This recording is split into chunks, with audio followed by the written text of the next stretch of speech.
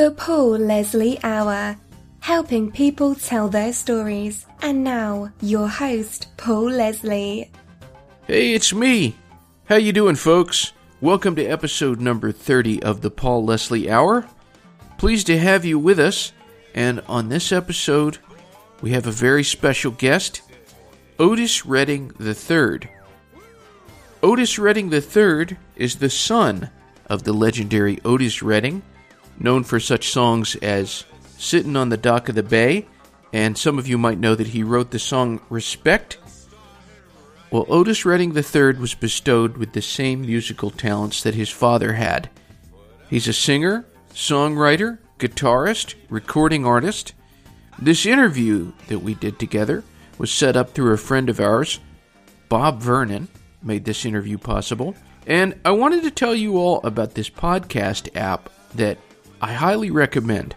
I'm not being paid to say this, I'm just giving you all a heads up. Castbox is an app that you can listen to, subscribe to, whatever, podcasts, and I just have to say, it's head and shoulders above the others that are out there. Really enjoying Castbox. With no further ado, let's get to the interview. Well, ladies and gentlemen, the man we're talking to, Otis Redding III. Thanks so much for being with us. It's a blessing and a pleasure to talk to you. How are you today? You doing well? All good? I'm doing good. I got my cup of coffee. I got you on the line. What could be better? All good, man.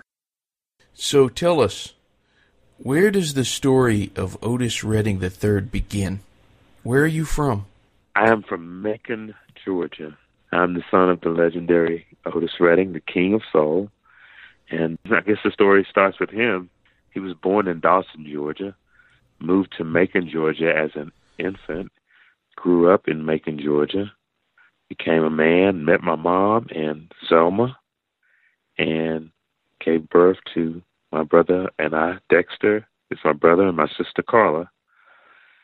Just started growing up in the music industry. After my father passed, my brother had it in him, and he actually got a record deal on the Southern Rock label, Capricorn Records, with Mr. Phil Walden. That kind of started the whole music industry thing for us. And later on, my mother had a record store called the Big Old Record Shop, and I started working in that record store when I was about 8 years old, and just even sparked more of an interest and love for music, particularly fusion jazz music, and learning about Stanley Clarke and Chick Corea and Jeff Beck. And that inspired us to want to play instruments. And just kept doing it and started falling in different places in the industry. Not just your father, your mother and your father. What do you think the biggest lesson your parents taught you is? To be consistent, get a great education, the best that you can, respect your education, respect that is the foremost important thing. And my mother never pushed me into the industry. She's never one of those where you got guitar lessons next Saturday and all of that. When I wanted to take guitar lessons, it was because I asked to learn the sight read, because I could naturally play anyway. So, and I guess the biggest thing is to your personality and your attitude and your demeanor. All of that has to play into being successful and getting at that time. People, and when at the age of 15, at that time, people were looking for record deals, so-called. Everybody was trying to get a record deal. Now everybody's independent, and a lot of people are, that have to be, and they've become the deal themselves, Something that kind of caught my attention was the time you spent working in this record store. Yes. So, were you somebody who was kind of naturally a digger? You were looking for this record, that record. Just tell me about that experience. That to me was, we were in Macon, Georgia, and on the, not the way outskirts, but not downtown, closer leading out towards a town called Jeffersonville, Georgia, Twins County. And so we had a lot of people from all walks of life. You had people wanting that My mother would have this guy would come on this in this van, and she would have to buy a selection of music to last for the month.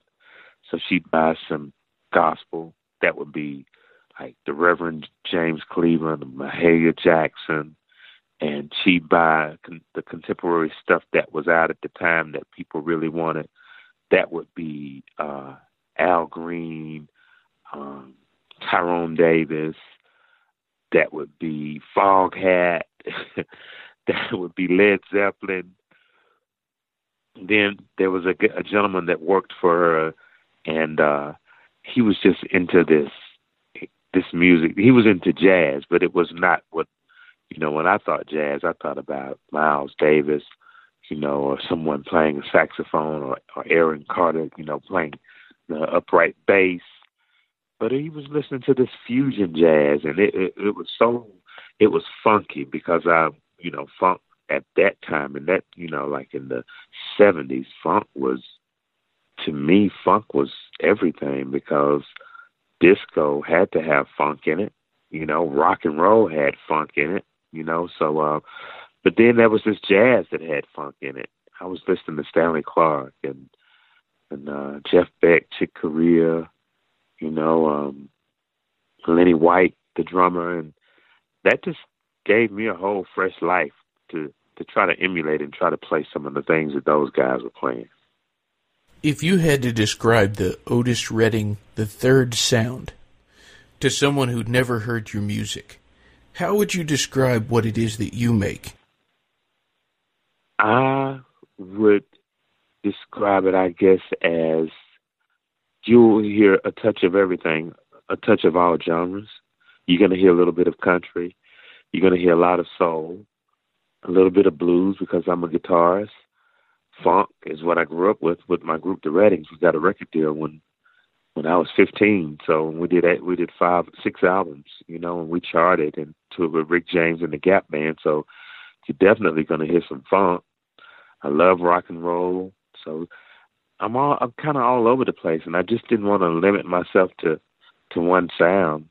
A lot of people say now that I just released this single called Dance, Dance, Dance, and it's a song like a line dance song for parties, and people say that sounds a little bit like Southern soul. Well, I let people identify the music the way they like to. I just call it music. I just call it good music. Have you always been confident to perform? Yes, I've always been confident. The only time I was never confident to perform was when I was probably 11 or 12 years old, and I had this suit on and trying to play this big old guitar in a band called the Gong Show Band. That was about the only time I ever had stage fright or was worried about if I was going to be accepted or not. Once, after the group, the Reddings, we were so successful at what we did as a funk band. The door was wide open for me, and when the Reddings' career came to an end, and my father's friend Eddie Floyd let me start playing guitar with him abroad, I had to step out then and make the decision if I just wanted to play guitar, or if I wanted to try to play guitar and sing. And Mr. Floyd pushed me. He didn't push me. He inspired me to sing and do it. And the early years in the 90s, like 94, 95, that was a little challenging for me to try to want to play and sing, because I started playing and singing abroad in England and Amsterdam, Brussels, and places like that, where I had a little bit of an edge because people really accepted me because they just wanted to hear what Otis Redding's son sound like, if he sounded anything like him a little bit. And I've been blessed and fortunate for my craft to grow, and I continue to travel abroad and tour quite a bit. When people hear your name, Otis Redding III, what reactions do you get from people? Is it positive? Oh, yeah, it's a little bit of everything. Most of the time when they hear Otis Redding III, they think I'm the grandson, because they never knew my father, the King of Soul. They never knew him as Otis Redding Jr., and he is Otis Redding Jr. And I get a little bit of everything. most people, you can get it all. Anybody with a famous name can tell you. You can just be prepared for anything, for any type statement, good, bad. It helps. So I never put myself in a situation where I have to worry about what someone is going to say, because I'm just kind of open for it and ready for it, Do you think that as a recording artist and as a performer, it's more important to be humble, or is it more important to be confident? I think you really need to be, I'd say 70% more confidence than being humble, because you got to keep that drive and you got to have that confidence, but you can't overdo it. You got to know your boundaries. You got to know that you got to respect other people. I mean, you got to stay humble. I mean, you can't be invited on stage to sing with another legend and you just try to overtake the show and sing over that person, So you do have to stay humble, to a certain extent. Of course, you've got to stay humble. Having been at it the number of years that you have to have shared the stage with a lot of legendary people, as you just mentioned. Tell us about some of the people that you've shared the stage with. I recently did some research, and I recently did a birthday celebration for a gentleman named Herman Broad, and he was a really popular and really successful rock and roll artist, Dutch rock and roll artist, and that was truly amazing to me to see the following that he has and who he is. Well, he passed away, but they're continuing his legacy, and that was a lot of fun. I've had a chance to work with Andra Day. I've had a chance to play with Booker T and the MGs. I've performed with Mr. Eddie Floyd, Anthony Hamilton, and I'm truly blessed, that I was given the opportunity to work with people on that level, because, being the son of a legend and being where I am in my career, hit records don't come easy. Filling stadiums myself definitely doesn't come easy. And so to be able to play and be around people like that and work with them, it's definitely a blessing. And I'm very appreciative of it. You were touching on a little bit earlier about the fact that you write songs yourself. Right. What inspires you to write?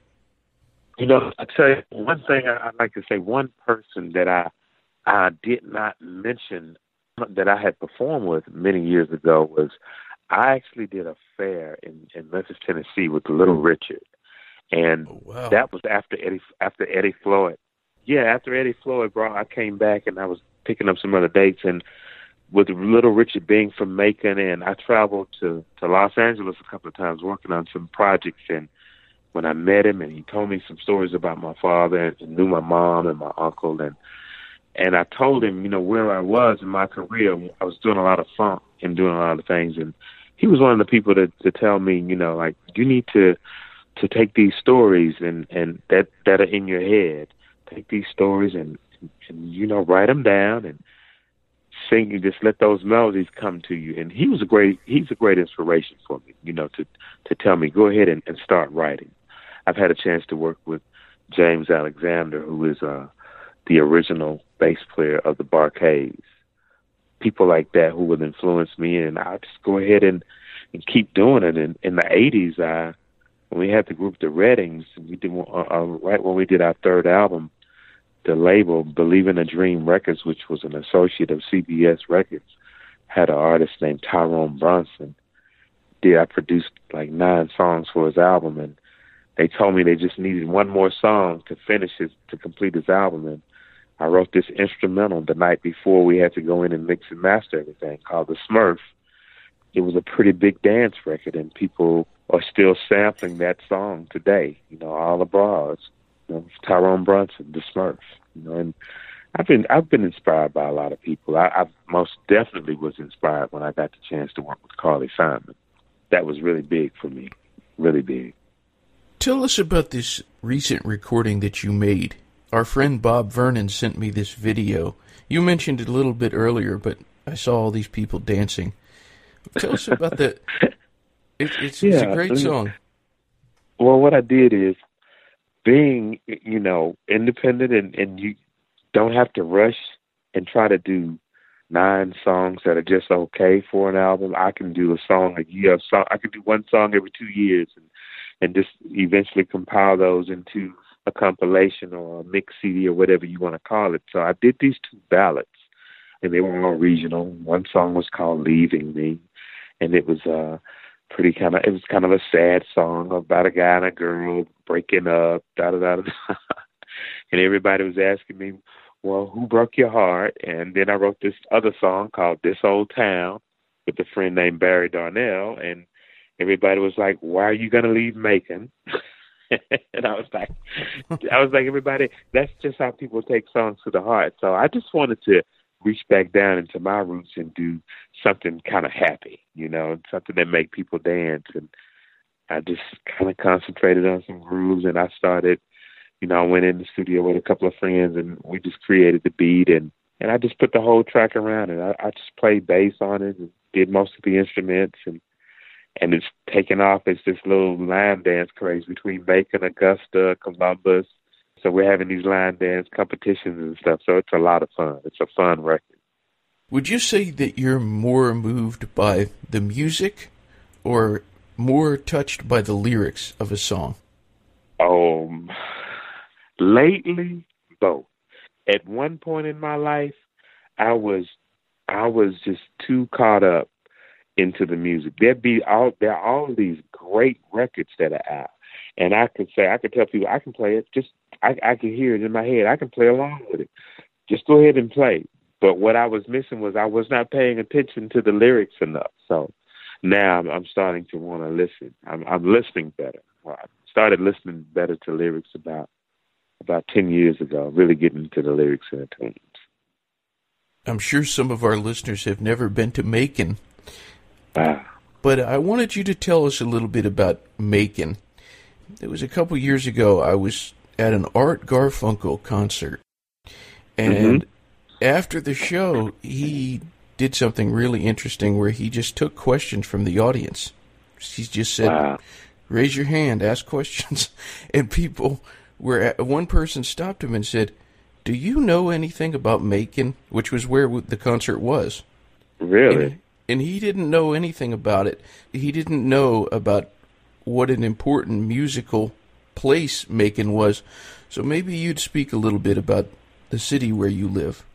Well, the city where I live, what I can say is Macon, Georgia is the cherry blossom capital. It's, to me, one of the cities in Georgia that's morally, strict. We have more churches here than probably any other city in the state of Georgia. And in the 60s, 50s, and 60s, there was just, and before the 50s and 60s, there was a gentleman named Charles Douglas that had a hotel here, and he had the Douglas Theater. And that was the place where the entertainment kind of started, and some small other places, and a gentleman named Clint Brantley that managed James Brown. There was a thriving music scene in Macon, and that started with Little Richard, James Brown, Otis Redding. And before that, there were other entertainers like Ma Rainey that I've done some research and heard about. But what happened is after my father passed, Phil Walden was still doing well in the industry, and he created this label, Capricorn Records. And that's when the Allman Brothers was the biggest thing that happened for him, that moved to Macon. Dwayne and Greg moved to Macon, and he started working with them, and they've worked with everybody from Eric Clapton. There was a project called Derek and the Dominoes, and Macon just became this Southern rock mecca for the music industry. And there's no doubt in my mind that sound of Southern rock spread across all genres of music, popular American music, and had a little bit of influence. And Macon, it's a great place to live. It's beautiful. Now we have, I often spend a lot of time, we have the Big House Museum here. We have the Otis Redding Foundation, which this was our 10th year for our summer camp, where we bring these kids in. We let them write songs together, and they do a live performance. They did a live performance this year at the Cox Capitol Theater. We're just hoping that we can do our share to keep the music legacy alive in Macon. We're joined by Otis Redding III. Otis, are you a man of faith? Yes, I am. I've been in Catholic school all my life. So I went to St. Peter Claver Elementary School. I moved away, and I graduated from St. John's Military High School College. So I'm back at St. Peter Claver, and yes, I'm a member of the Catholic Church. I wanted you to speak a little bit about this philanthropy that you're involved in. You just touched on it just a moment ago, but just tell us a little bit more about the Otis Redding Foundation. The Otis Redding Foundation was founded in 2007 by my mother and my sister, Carla. My mother tells us that my father had a great love for educating kids and telling kids to stay in school. And there's a song that he actually did called Stay in School. And I think that the fact that that song stayed around and played around, my mother did so well and had to fight so hard to keep the Otis Redding estate alive. She thought it would be a good idea to do this in his memory, where people came to make it, they could come to our Otis Redding Foundation and see things, see stories and hear stories about him, buy memorabilia and things of that nature. But most of all, the community has been very supportive of us to fund us, to help us keep our summer camp going, where it's progress through education and enlightenment through music. That is our mission statement. And we're so proud to be able to do this, and things are going very well for us. I wanted to talk about your father's music for just a little bit. There are some songs that are they're so iconic. You can hear just a couple of notes of some of these songs, and you know right away, okay, that's Dock of the Bay. Is there a song of his that means the most to you? Well, I probably, of course, Dock of the Bay, but I probably will say Dreams to Remember, because Dreams to Remember is one of the songs that I always, during the funk era, when we had the Reddings, I wasn't playing and singing Otis songs, my father's songs, except for Dock of the Bay. We did it on like the third or fourth album that we did. But it became, one of my favorites became the song Dreams to Remember. Dreams to Remember, because my mother actually wrote the song, and my father came home off the road, and it was a poem just written on paper, and she gave it to him. And he took the poem and told her that, what is this? You don't know anything about writing songs. And after my father passed away, the song came out, and it was called Dreams to Remember. So that song will be forever special to me. At some point, sometimes a few years ago, it was kind of difficult for me to perform and try to sing. But when I put in my mind that I like to give my best and do what I have to do, I don't get sentimental doing it anymore. I just do the song and enjoy it. A lot of people, when they think about the music business, they think about the glamorous side of being a performer. But there's a side of it that people don't see. Exactly. What do people not see? I think a lot of what people don't see is a lot of the people in the industry that you have to deal with that will try to be a part of your career or organization that you're being involved with at the moment, that just may be in it for a monetary value and not in it for what's good for you in the long run, what's good for your image, what's good for you physically and mentally. There's a lot of people that are hanging around you to get you to mix and mingle with the wrong crowd.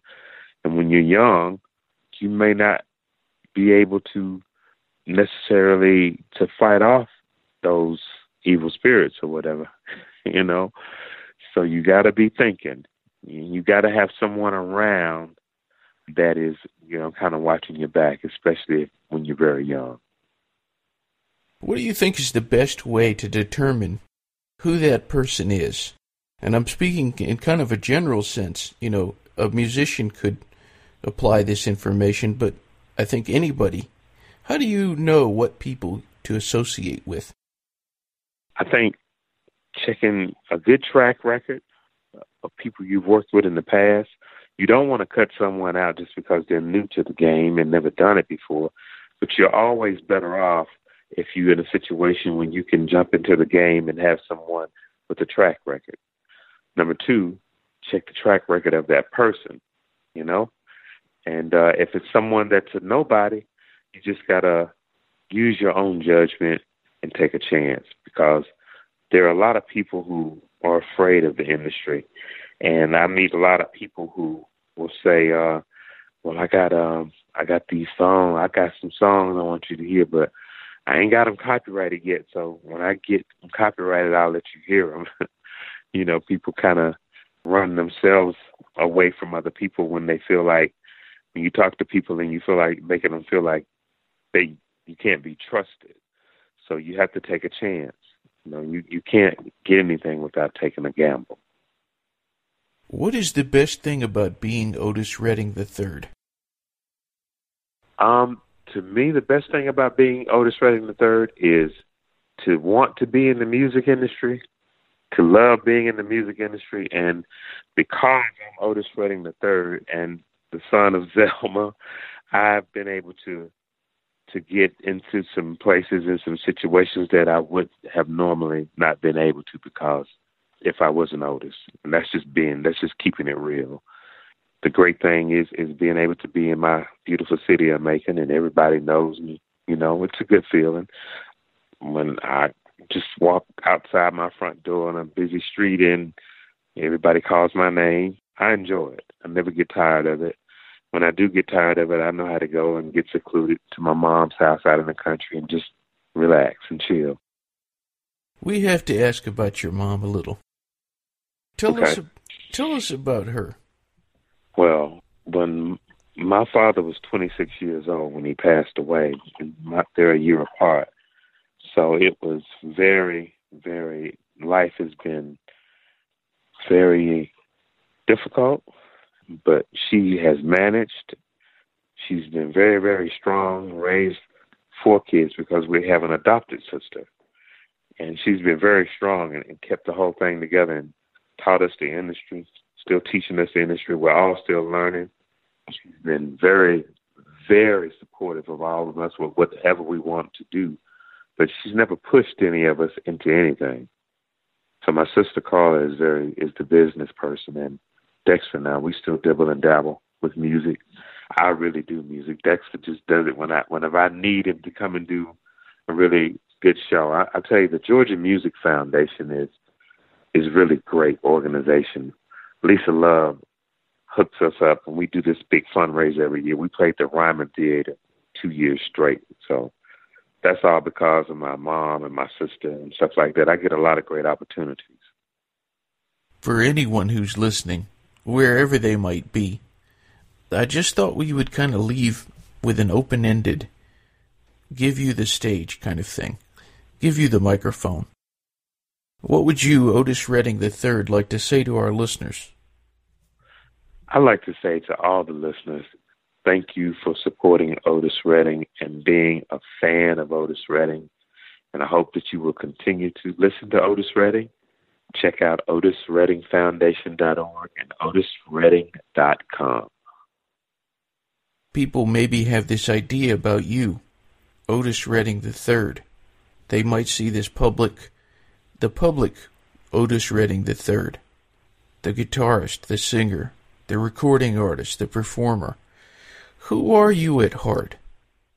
I'm at heart, I tell you, there's a quote, I don't remember who it came from, but one of my great friends is a music attorney named Joel Katz, and he sent me an email, and at the end of the letter, it said, be sure that every day you try to do something for someone that they couldn't do for themselves. And that's what I like to do. At least try to do something every day for somebody who can't do something for themselves. That's a great place to end. I like that a lot. All right, great. Well, Mr. Redding, thanks so much for sharing with us, telling us these stories. Thank you for having me. It's been a great Thanks honor. A lot. Oh, man, great. And I really do appreciate talking to you, and shout out to my good friend, Mr. Bob Vernon. All right. Yes. Thank you, Bob. Yeah. Thank you so much. All right, man. You have a good one. Okay. You have a good day. Bye-bye. And that was the Otis Redding III interview. Hope you all enjoyed it. For more information on Otis Redding III, it's otisredding3rd.com. And that's otisreddingii.com. If you haven't subscribed to the Paul Leslie Hour, I suggest you do so. Check out CastBox, as I mentioned at the top of the interview. We're also on iTunes, Player FM, Stitcher Radio, Google Play. We're just about everywhere. Be sure and stop by the website, thepaulleslie.com. You can get in contact with me there. Always love hearing from you. Well, folks, thanks for stopping by.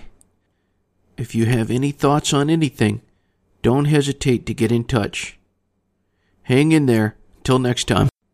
The Paul Leslie Hour is hosted, produced, and written by Paul Leslie for Lifestyles Entertainment. For information, visit thepaulleslie.com. Thank you for being with us. Until next time.